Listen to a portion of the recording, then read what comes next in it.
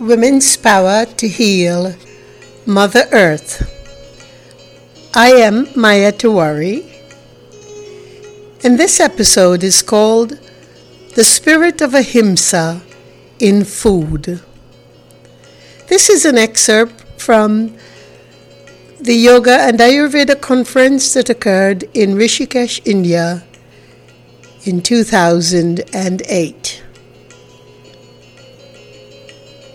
Food is not merely nourishment and sustenance that keeps us alive.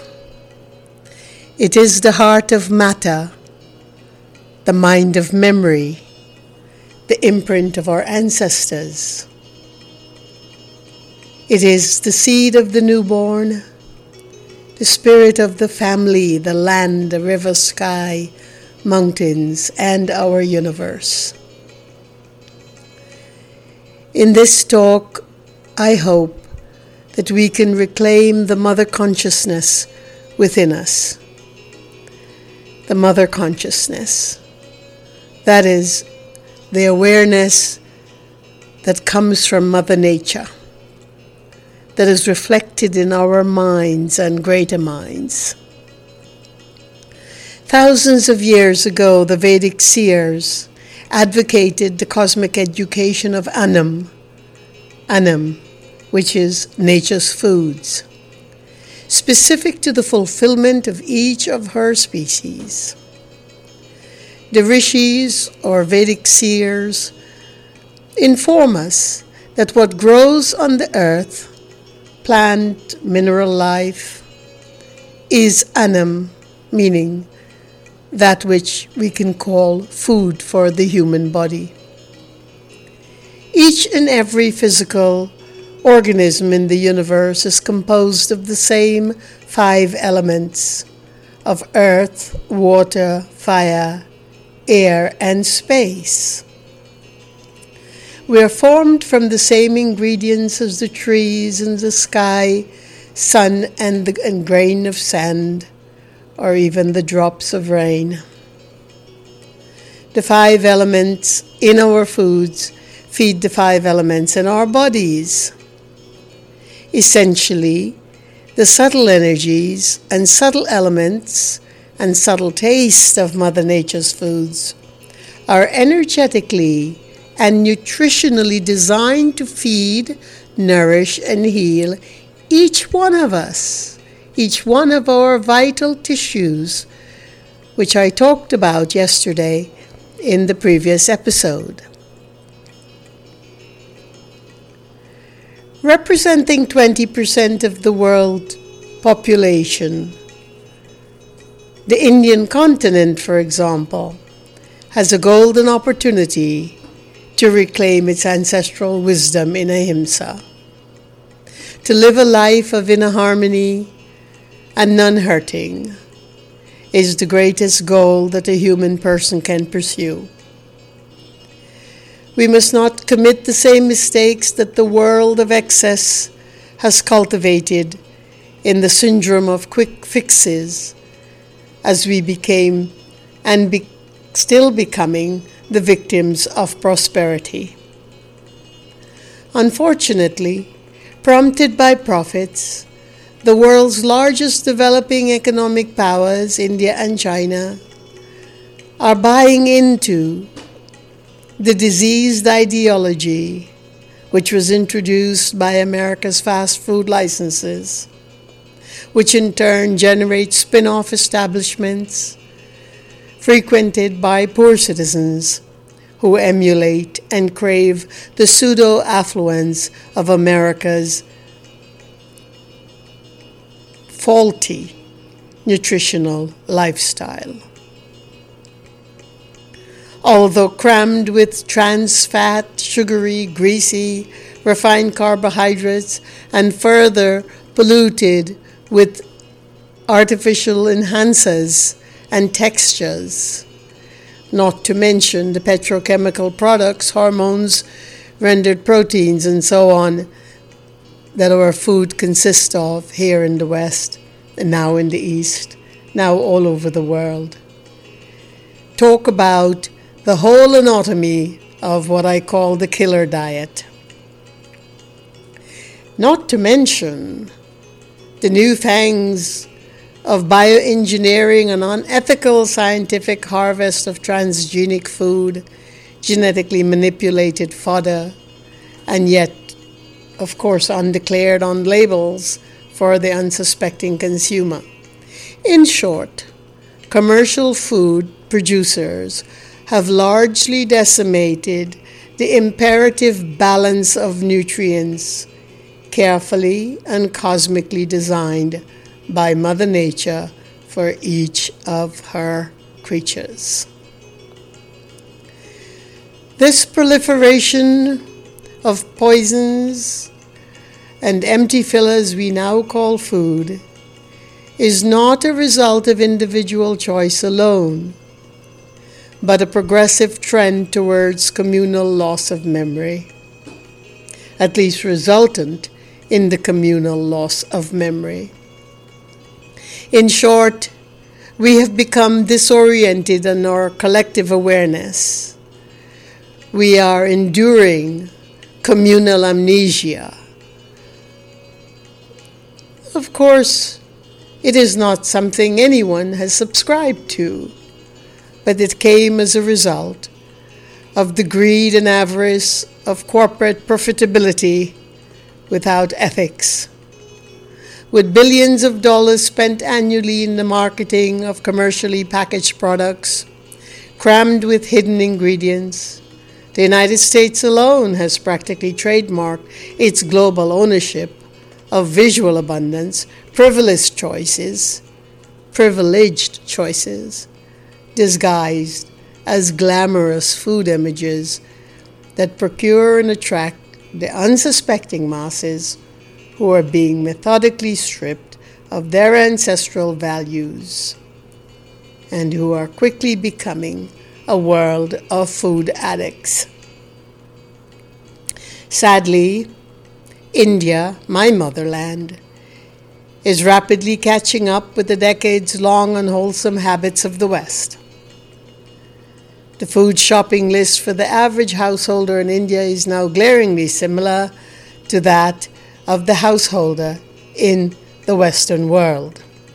Frozen, pre-cooked foods, packaged foods like pasta, cheese, noodles, biscuits, cookies, frozen concentrated foods, reinforced with an armament of additives, sugars, and preservatives, not to mention hormones, chemicals, etc.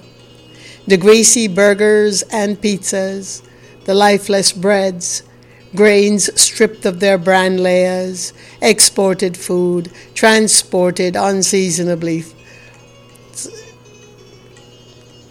harassed foods, hydrogenated and refined cooking oils, refined flours, refined white sugars, and packaged curd are now the new staple in the Indian household.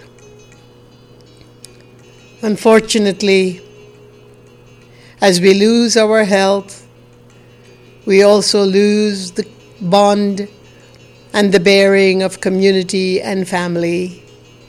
We succumb to diseases, to violence, because the spirit of ahimsa in food also protects violence in our community, safeguards us. It prescinds us from becoming unduly ill at ease. And so food has tremendous impact on the way our mind function, in the way our emotions of harmony and serenity function, and of course in the way the vital tissues react in terms of health or disease.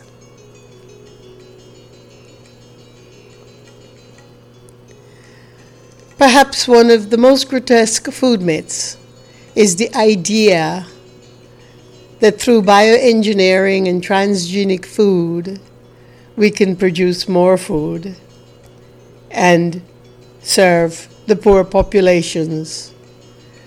We can enhance the taste and have forever shelf lives.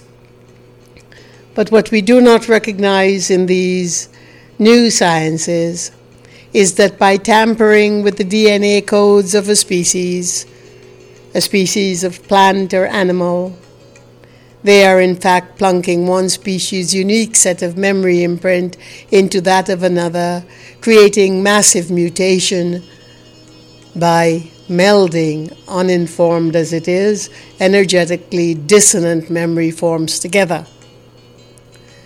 We will talk more about this in my work on cosmic and cognitive memory. The effects of transgenic and bioengineered foods are far more devastating than humanity can imagine. The desacralized methodology is a harbinger for progressive havoc and disease among all life on the planet, hitting directly at the heart of Mother Earth. By consuming the killer diet, which is what I call it, we are willingly subscribing to disease, disharmony, and despair. The promise of abundance and progress that it is hidden as a message, a false veneer that convinces us that we will have abundance and progress by contributing to these foods, is nothing but commercial propaganda. Fortunately, there are many heroic farmers who have taken to the organic way of planting and harvesting food for their communities, and many individuals now using the little bit of land that they may have or potted plants to bring about the harvesting of their own food. We are fortunate to gain access to these full-spirited guides and the farming education, imperative to restoring the Shakti-packed blessing of Mother Earth, our ancestral land and our ancestral mother. As we start to embrace Mother Earth by the simple acts of touching her black earth again, placing a seed within her, sprinkling water, and recognizing that our life force is strengthened by these simple acts of sadhana, we can become the harbinger of peace. We can regain good health and well-being. But first, we must be aware and conscious of what the ahimsa of food is about. The earth must be honored as the most sacred if we are to maintain personal health, sacred humanity, and food for all. And as you know, I always say food for one must be food for all. May we once again praise, honor, and restore the Mother Consciousness, which is the immutable cosmic source of sustenance and nourishment that Mother Nature has put forth to us. As an organic tender of the good earth, I will tell you that living by these sacred principles, honoring the self and nature, generates an abundance of individual health and communal harmony, because health is not separate from harmony, and one individual sense of being healthy and wholesome is connected to the wholesomeness and the salubriousness of an entire community. To learn the secrets of Mother Nature, the Vedic seers did not conduct scientific evaluation, fractionalization, or fragmentation upon the good earth and her resources, or her creatures. At one time, human intelligence was sufficient to analyze without fracturing, without dissecting, without fearing. That intelligence was sufficient to understand, to intuit the simple wisdoms of the network of life held by the vibrational and energetic forces of our nature. We understand that the process of digestion is imperative to good health. In Ayurveda, we learn that within the unique construction of each and every person are the vital clues to the quality and quantity and nature of food that the individual body requires. That intake must be balanced with the size and shape and gender of that individual human metabolic constitution. We recognize that each person has a unique metabolic constitution, requiring specific treatment, food, fulfillment, and so on. For instance, did you know that when you cup your hands together, you can measure the exact quantity of food that your stomach is designed to hold? And when you close your hands with palms touching, in the prayer mudra called Anjali, you send a signal to the digestive system that you are filled and satisfied, prompting its closure to close out its digestive operations. Food is the only matter on Mother Earth that connects us to the memory of our ancestors, to the past, to the present, and indeed to the future. It is the only substance that can progress our natural growth into discovering whom we are as an embodiment of awareness. Through good health, which depends on wholesome food, which depends on wholesome thought, which depends on salubrious activities with Mother Earth, we can become whole and human again. Thank you. Thank you for listening. May peace be your journey.